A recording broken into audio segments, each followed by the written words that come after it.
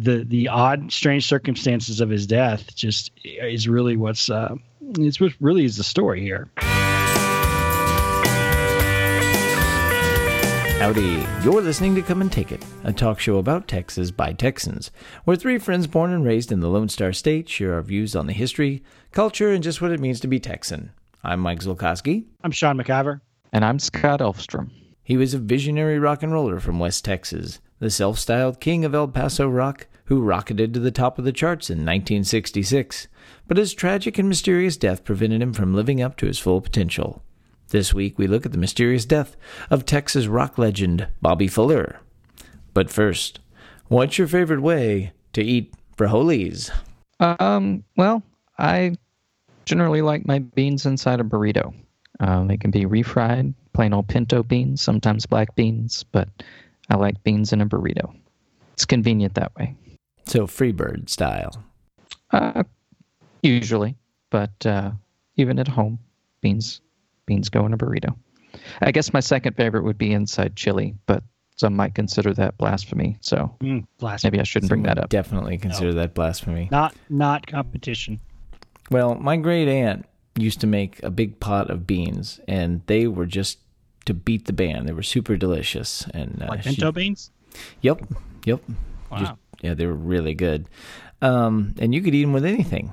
Barbecue, sausage, barbecue. Shrimp. Did you ever put that pepper juices in those bottles on there? No need. There you go. Why ruin perfection? Well, I can't eat them anymore because I have some horrific digestive issues.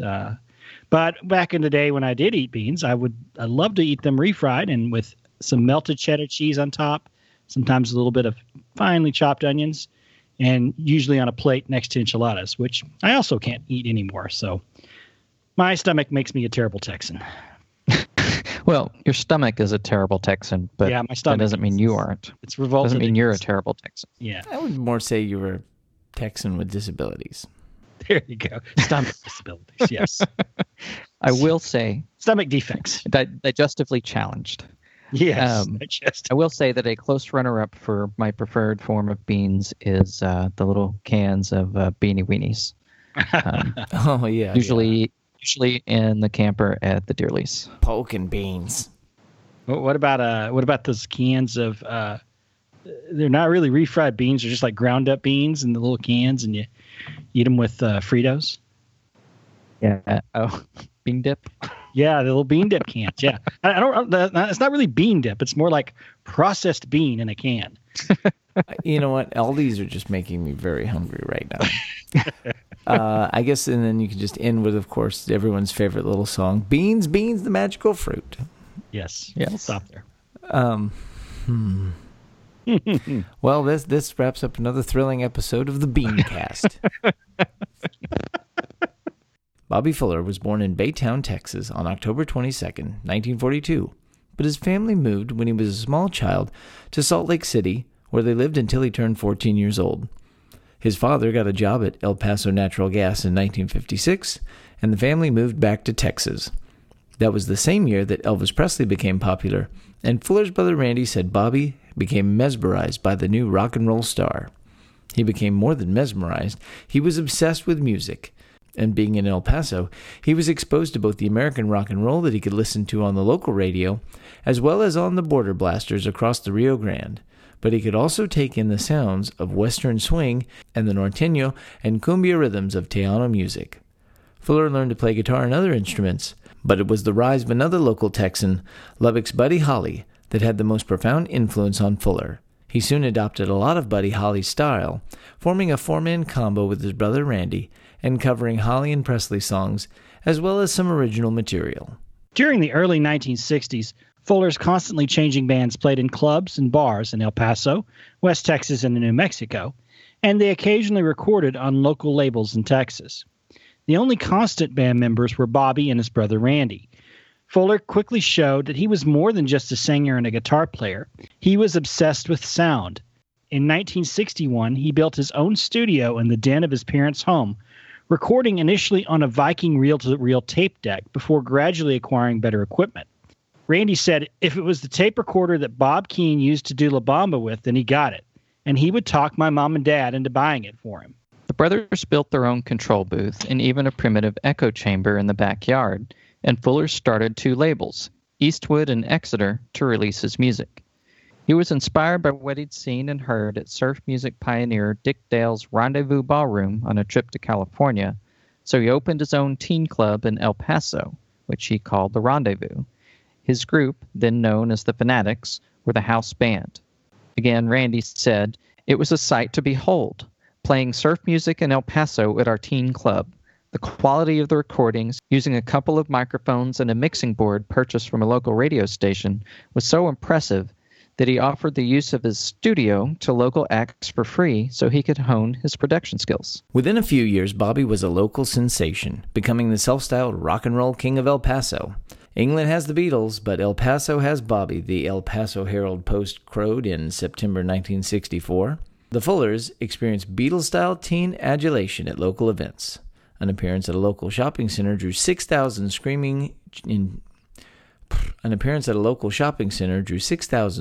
and cheering boys and girls, the paper noted.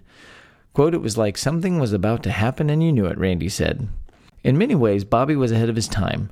Randy recalled that his brother liked to say that the Beatles would never be able to do Buddy Holly like Buddy Holly because they're not from Texas. They didn't have the cadence or the swing to tap into a rich vein of regional music that had influenced Holly, Valens, Eddie Cochran, and yes, even Bobby Fuller. Of course, Fuller couldn't help but outgrow El Paso. In 1964, he moved to Los Angeles with his band, the Bobby Fuller Four, and they were signed to Mustang Records by producer Bob King, who, as we noted before, was well known for discovering Ritchie Valens. Mustang Records by this time was noted for being a major producer of surf rock, but Fuller, while influenced by those bands as well as the big sound vocal groups like the Everly Brothers, had a wholly different sound. At a time when the British invasion and folk rock were the dominant genres, Fuller stuck to Buddy Holly's style of classic rock and roll with Tex-Mex flourishes. The band's earliest recordings with Mustang were mostly covers, but his originals also started to be recorded. His first top 40 hit, though not on the Billboard Hot 100, was the song Let Her Dance, which he'd recorded before in El Paso. It was the second hit that was the big one. I Fought the Law had been a little heard B-side on a single released by the post-Buddy Holly Crickets back in 1960. Fuller gave the song a manic energy and propulsive rhythm that characterized the band's live performances. An appearance on popular TV shows Hullabaloo and Shivaree further propelled the song. It peaked at number 9 on the Billboard Hot 100 on March 12th through 19th, 1966, quickly spawning a third top 40 single, its one cover of Buddy Holly's Love's Made a Fool of You. Much like the movie That Thing You Do, the rapid rise in popularity of the band caused things to go south very quickly between Fuller and the label. Keane's attempts to mold Fuller into a Valens-style star alienated the rest of the band, and Fuller himself became dissatisfied with the direction that Keane was pushing the group, and with a punishing touring schedule that kept them out of the studio. Although known to eschew gimmicks and overdubs in favor of producing recordings that could be recreated on stage, it was gimmicks that would ultimately stifle Fuller's career. Keane came up with a succession of dumb marketing ideas for the group. They released a single as The Shindigs in order to secure a slot on the music TV show Shindig. They also had a drag racing themed debut long play, which is an album, for those of you who don't know what that is, and they branded it with the name of the Los Angeles radio station KRLA. But the ultimate insult, which is pretty cannily recreated in the movie That Thing You Do, was a cameo for the band in the Nancy Sinatra Boris Karloff beach party movie The Ghost in the Invisible Bikini, a goofy beach party movie which starred Boris Karloff. The band mimed backing up Nancy on the song Geronimo, and they continued to play during the pool party scene. Wow. I could just see that happening. I'm in a movie called The Ghost in the Bikini. Thanks, goofball. Now, sadly... We're Captain Gooch. Now, sadly, you would think that things couldn't get worse than that, but they did get worse for Bobby Fuller from there. On the afternoon of July 18th in 1966, just 4 months after I Fought the Law peaked on the charts, Fuller was found dead by his mother at her LA apartment. He was found inside her blue Oldsmobile. Initial reports pointed to suicide. The LA Times reported, musician Robert Fuller, 23, was found dead on the parking lot at his Hollywood apartment house with a plastic hose in his hands leading to a gasoline can. That's how the police saw it, too, closing the case without even brushing for fingerprints or doing any interviews. However, the details tell a different story. The car had not been in the lot for more than 30 minutes before his mother found it.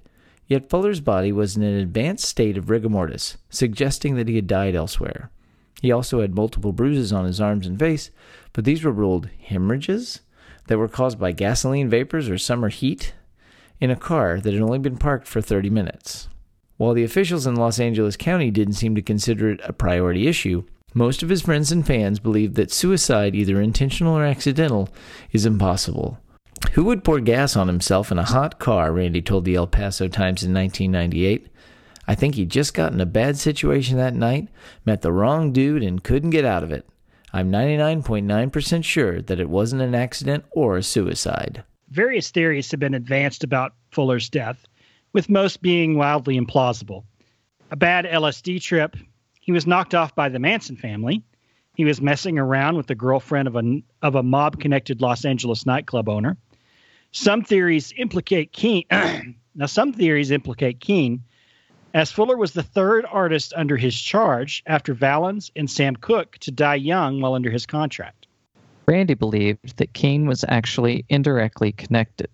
In his book, I Fought the Law, The Life and Strange Death of Bobby Fuller, Randy presents the theory that Keane's business partner, Morris Levy, who owned Roulette Records, had well-known connections to the mob, and he ran his music business with those same general practices. Randy believes that Bobby was pressured through Keane to let Roulette artists and songwriters piggyback on his success, and Bobby tried to back out of the deal. Levy had also recently taken out a large life insurance policy on Fuller. Randy believes that Bobby was beaten to death and that the killer was interrupted somehow in the process of trying to torch the car. Sadly, the truth will probably never be known. Fuller was buried at the famous Forest Lawn Memorial Cemetery in L.A. Randy and the rest of the band tried to carry on as a group and would continue in the music industry for many years. Randy said he felt like his brother was on the verge of giving up performing to return to El Paso and resume his role as a producer at his own studio, believing that his obsession with sound would have led him to being seen as a visionary like a Phil Spector or Brian Wilson. I Fought the Law itself, despite being a cricket song, has become one of the archetypal outlaw rock and roll anthems. Fuller's version, with its intense frenetic energy, popularized the song and drew generations of punks and rockers to it. To date, the song has been covered more than 50 times by the likes of Bruce Springsteen, Tom Petty, Stray Cats, Green Day, and most famously, The Clash. And they probably get it closest to Bobby Fuller's version in energy and tone, at least. Other songs by Fuller have been used in soundtracks, including Let Her Dance, which was used in the ending of fellow Texan Wes Anderson's The Fantastic Mr. Fox. Over the past 50 years, much of Bobby Fuller's recorded catalog is available through re-releases and compilations, and today are an important record of early Texas garage rock and independent recording. Very cool. I mean, everybody knows that song, and that's a great song. I Fought the Law? Yeah. Yeah, it's a fantastic song. Well, I guess I'd never really known. I'm most familiar, I guess, with the Clash version, obviously, but I had obviously heard "I Fought the Law" from the '60s. But the song that really captured me was "Let Her Dance." It's on one of the Texas Music Volume. It's on Texas Music Volume 3, which is a compilation from the early '90s, and this one's about garage rock in Texas. And it's the second song after our good friend Roy Head's "Treat Her Right." But it does have this fantastic energy to it, and it also has just a really deep, rich sound, which is amazing because it was recorded in an echo chamber in his parents' backyard. But his studio stuff in L.A. It was moving towards that wall of sound, the obsessive detail that Brian Wilson and that Phil Spector had for the music. And I think Randy's right. He really probably would have moved into becoming just a great producer of music. But the odd, strange circumstances of his death just is really it's what really is the story here. Yet another Texas artist cut down in his prime. Mm-hmm. Yeah. I mean, we I think as DIY podcasters can definitely identify with the whole cobbling things together in the den sort of aesthetic. Yeah. And just the idea that and believers in the idea that great things can come out of meager circumstances. So it's inspiring to see that in history. Yeah. And so this last week, after I wrote this episode, I sat down and watched That Thing You Do, which, if you've never seen That Thing You Do, is an amazing, amazing movie about this time period in rock and roll. It's directed by Tom Hanks, and go check it out. But the scene in the beach party movie where they go and perform, quote unquote perform, they lip sync, in not even playing their own correct instruments, is great. And the main, the singer, this brooding artist singer, Jimmy, who's staring daggers at everybody during that scene. It just made me think when I read about, appearing with Boris Karloff and Nancy Sinatra on a beach party movie for Bobby Fuller. I'm sure that's probably what he was feeling like. Like, I can't believe I've got to do this garbage. And I'd love to find that movie because I think that movie would be really interesting to watch. The thing is that you have these talented people that sort of showed up in music at this time, very inventive and had all this potential. And then you had a sort of a corporate machine that was trying to glom on to the next teen hit and, stick them in a box and kind of put them out there and commercialize it. And we saw the same thing when we did our Texas Rock, ? Part 2, when we talked about Paul and Paula. Kind of reminds me of that too, of they wrote this hit and it just sort of came out of nowhere, and then we'll put them on a bus and we'll just tour them around, and then I'm quitting. And so, well, we'll just let Dick Clark sing your part. Let's keep the show going. We're gonna strap a rocket to your back. This song became popular right around the same time as Sir Douglas Quintet's "She's About to Move Her," which is another great Texas song from the mid '60s. I found it interesting that we think back on that time and we think about the Beatles on the Ed Sullivan Show, or maybe we think about Bob Dylan, performing in Greenwich Village, and like that's really 1965, 66. That's really locked in our brains. But there was other sounds coming out of American music scene, especially out of the regional music scenes, that were just as good as the Beatles in a lot of ways. I'm not saying they're better than the Beatles, but I'm saying there are songs that are just as good as what the Beatles were doing at that time. And so it's like everybody wasn't just looking for the next Beatles, they were looking for the next sound. And that was really what struck me about, I Fought the Law and Let Her Dance. Same thing with She's About to Move Her. Yeah, so that's the thing that becomes really exciting is like, hey, I absolutely love the idea of Texas musicians and these sort of inspirational stories, and these people are becoming, and it's just such a shame when you hear this whole story of like the mysterious circumstances of his death, and he was cut down in his prime and just might have been on the verge of something great. Yeah.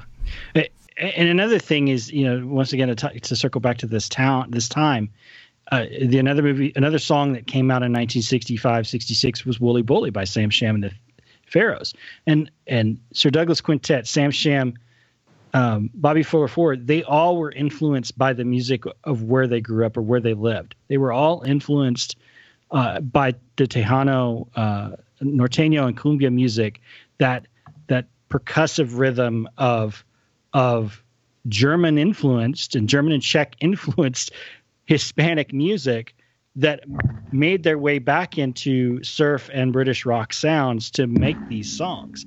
And I think that's really the strength of a Texas upbringing, a Texas background for these artists, and that makes these songs still work today is their melting pot songs. They're songs that bring in the full experience of being Texan and being American. So I can't speak highly enough. Learning more about is more than just a couple of guys with some guitars playing surf music or playing crazy songs or playing Beatles songs, like songs. I'm going to take the music that I hear around me and I'm going to make something new and special out of it. Yeah, exactly. But, hey, as a young Texas artist, Buddy Holly is a great person to set as your mentor and example, right? Yeah. And a little special bonus, stay tuned after the credits and listen to some Bobby Fuller music. That wraps things up for today. You can find notes and links from today's show at brainstable.com. We'd love to hear from you, so like and share us on Facebook, follow the show on Twitter at Texas Podcast, or go to brainstable.com and leave some feedback. You can find our show and many other great history podcasts at historypodcasters.com. You can follow us individually, too. I'm on Twitter at Mr. Java. I'm Max Sean with 2 N's. And I'm Scotticus. You love this show. You love Texas rock and roll music. So tell your friends and please leave a review on iTunes because that really helps us out to find listeners just like you. And if you'd like to support the show financially, go to patreon.com/Texas Podcast, where you too can become a Come and Take It Texas Ranger. We hope you'll join us next time, and remember that even if you aren't from Texas, Texas wants you anyway.